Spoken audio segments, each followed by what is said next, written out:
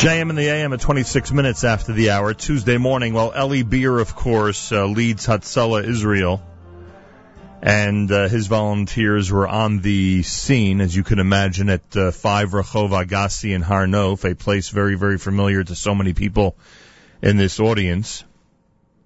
The massacre that occurred this morning during Shacharis has claimed the lives of 4 people. There are people injured.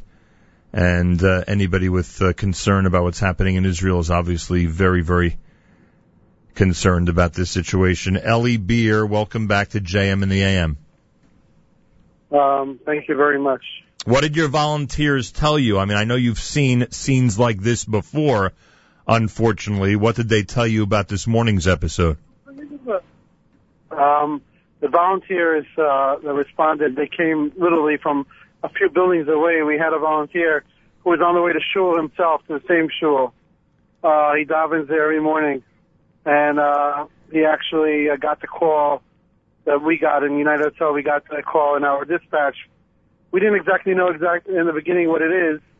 And when he got there, he was the first one to announce it as a multi-casualty incident of a terrorist who's still there and shooting, and the other guy was holding a big knife and just slaughtering people. He saw the whole thing in front of his eyes. We know that everywhere and every landmark and every building, unfortunately, is a target. But there's something about the Har Nof area of Israel, of Yerushalayim. Can you describe it for us? Wouldn't you agree that it would be the last place that one would suspect an attack like this would take place? Look, no one expected, in the middle of a shul, that a terrorist should just walk in there. These terrorists were apparently Israeli Arabs who work in a supermarket not far from there. And no one expected anything like this happening in a shul during Shacharis, people wearing talis and tefillin. No one expected anything like this. We have security in every mall in Israel. We have security in everywhere you go, but no security in shuls. We have thousands of shuls every city in Yerushalayim. We have a few thousand shuls. No one expected a terrorist going in there. 2 terrorists, one starts shooting, another guy slaughtering. This is like an event that's shocking everyone.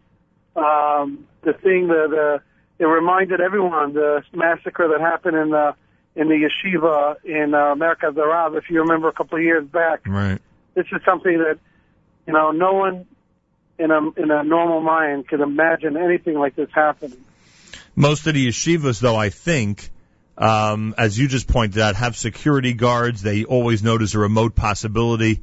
A synagogue, especially in a neighborhood like Har Nof, nobody ever expected it. No, Har Nof is a quiet neighborhood. It's never suffered from terrorism. It's not in the center of Yerushalayim. Very, very quiet. Unfortunately, these terrorists knew exactly where the shul is. They knew where to come. They were familiar with the neighborhood. When our volunteers arrived, we had dozens of volunteers who came right away. We had another paramedic, Yankee Ehrlich, who's an amazing paramedic. He saves lives in Har Nof for many, many, many years, and he's a professional paramedic. He was there, and he didn't know the terrorists were still there while he was there. In other places, when we have terror attacks, we force our volunteers to come in protected with a bulletproof vest and a helmet in case they have anything. He didn't know. He ran inside when they said people are hurt. He didn't exactly know and understood in the beginning what's going on. And he saw these people with the talesim laying on the floor, and he ran to one of these people to start treating them. He took out his intubation equipment, the oxygen and everything. While he's starting to work on these people, he sees the terrorist right in front of his eyes. Terrorists started shooting towards him. He jumped above a table to hide, slipped on blood on the floor and hurt and broke his leg. He couldn't move, but he knew that if he doesn't run away, he's going to die himself. Finally, he was able to jump a couple of steps down and hide. And now he's going through surgery in the hospital right now. He's going this moment. Eli Beer is with us. Funerals taking place in Israel. Eli, of course, United Hatzalah of Israel. They're on the scene at all these events. We sit on this side of the world and we ask, what's going to be, and you, of course, are right in the middle and the center of everything. What's been happening the last few weeks, and you've responded to episodes that have been very high profile, the light rail attacks, of course, and your volunteers were on the spot in the Gush, and we see people getting run over by cars. How would you describe the tension and fear in the Holy City right now? How do we, what we do is, the people now are ready to see anything. They've seen last few weeks terrible things. So now the volunteers are more prepared like years ago in ancient Father days. That's what the volunteers right now, they feel. Every moment something like this could happen and see terrible things and meet people they know. Unfortunately, a lot of the volunteers who treated the people knew the people they're treating. Yeah. And they knew the people that were killed. So it was something that we didn't, usually we don't expect to meet people who are killed, and we know them.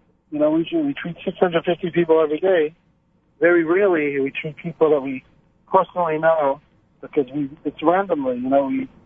We get to the volunteers and we connect them by GPS, so they could be anywhere in the country and get a call if they are closer.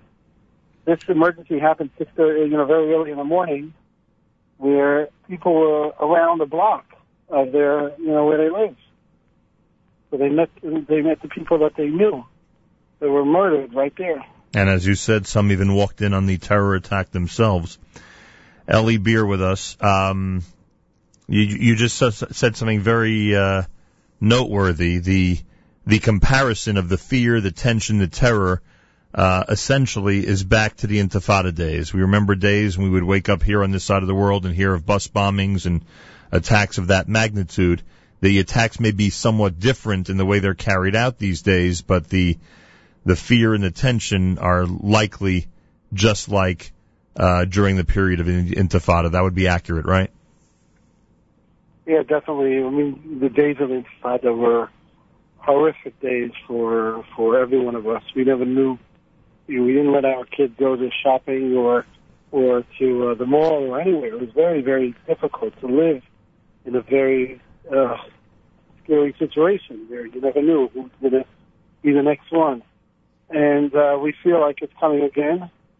We feel like this time it's not the Palestinians who are living over the Green Line. It's actually the Israeli Arabs who are living in Israel. And they are the biggest threat now. And that's something that we're dealing with, a situation where, all these people are all around. And they are. And who do we know, what's going on? It's something that we never had before. They are legally hanging around Jewish neighborhoods every single day. Yes. And, a lot of them are very good, just regular people. But who do you know who's you don't know anymore. You can go and see a person coming into a store. You think he's going to work there, and maybe he has a job there, and all of a sudden you end up facing him with a gun.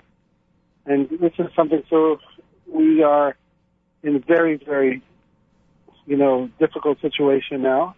Our volunteers, we have in Yerushalayim, we have 450 volunteers. All around the country, we have 2,500 volunteers in the United States. And every single one of them is thinking, and we are thinking of new ways of how to deal with this situation, which we're not clear with it yet. We're having meetings this week with this, Israeli security forces, and maybe equipping our volunteers with some kind of a protection. Some volunteers carry on them weapons. Maybe have more volunteers carry weapons. We are there to save lives, and now we have to protect ourselves. And since we're there so quick, and we saw this in the event with the tractor attack, and we saw this in the running over the cars that went over people, sometimes we get there, the terrorists are still there. And how do we deal? What do we do first? Safety comes first. What do we do? How do we deal with a situation where you have people laying there and bleeding to death while the terrorists are still there? And we're not used to dealing with terrorists. We're used to saving lives. Yeah, that's for sure. Your relationship with Israeli security, Israeli government officials is a very good one, and I'm not looking for you to criticize. Not looking for you to criticize either of them, but you have to wonder whether security officials and government officials at this point can control this situation? Is it getting to a point where people are losing faith that local officials are unable to put these terrorists down and stop these types of activities? Look, I'm sure that they're all doing very, very, everything they could do to stop this thing. No one is just laying down and saying, okay, we're not doing anything. We have administration in Israel is focused on security more than anything else. Now, yes, I do have criticism as a citizen of Israel. I live in Israel my whole life, and I have 5 children who live there. My wife lives there. My whole family's there. My mother's there, and I'm worried. My kids didn't want to go to school today after this incident. They didn't want to go. They said we're scared to go to school, and I think that the government is not doing enough. But they're doing a lot, and they're not doing enough as a citizen, I'm saying this. And as a fellow volunteer that there for many, many years, I know that we had problems with terrorists coming into Israel from over the Green Line, and they finally did something to stop it, and today almost no one could cross the Green Line, and we still have problems. But what do we do with the people living within us who are problematic? And why do they release people that have problems, and they have some kind of blood on their hands? And they just release them after a couple of years. Yeah. And these people are it's like having a drunk driver back on the street with alcohol. So if you don't stop that, or a sex criminal who is walking around on the streets, and any second he could do these things. A lot of these people, like these terrorists today, and they come from families who are drinking and eating terrorism for years, and they were in jail for a while, and they were released,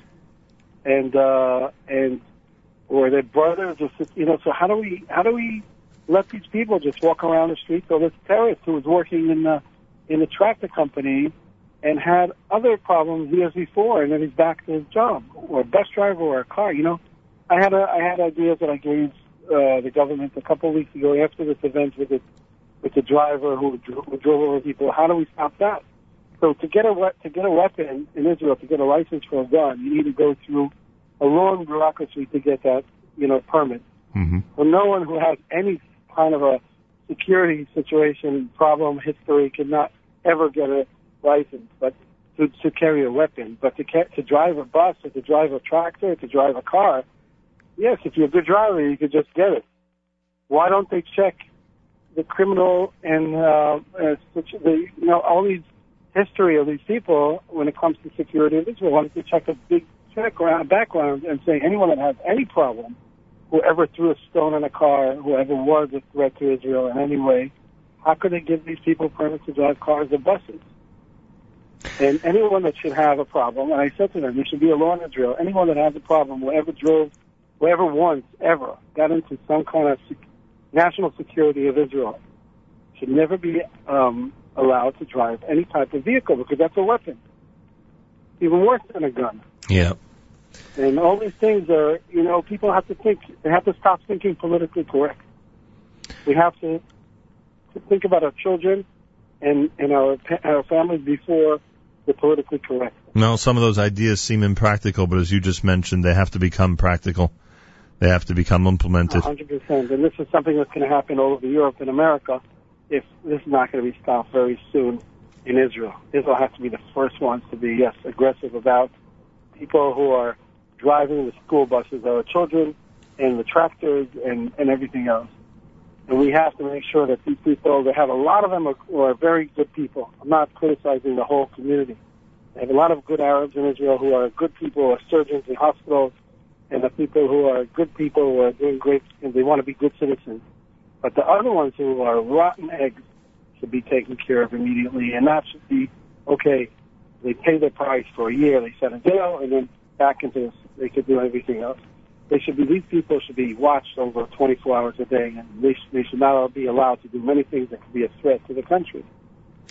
Eli Beer leads United Hatzalah of Israel, IsraelRescue.org, and as you heard, his volunteers, as we often say about rescue workers in this country, his volunteers ran in to the terror attack and started treating people even as the attack was going on this morning. Our condolences, of course, to all the families as the funerals take place as we speak. Eli, continue your amazing work, and we should share really good news in the very near future. Amen. And I hope Hashem should give you Yeshua for the 26 orphans that were left. And many people were hurt. Yeah. We pray for their speedy recovery, and as Ellie just mentioned, the count, which I'm assuming is accurate, is that 26 orphans are left behind from this morning's attack, from the 4 mispalim, the 4 shul goers, who were either gunned down or hatcheted, massacred to death this morning at 5 Rehov Agassi at Congregation B'nai Torah, where funerals are taking place as we speak, in the Har Nof neighborhood of Yerushalayim.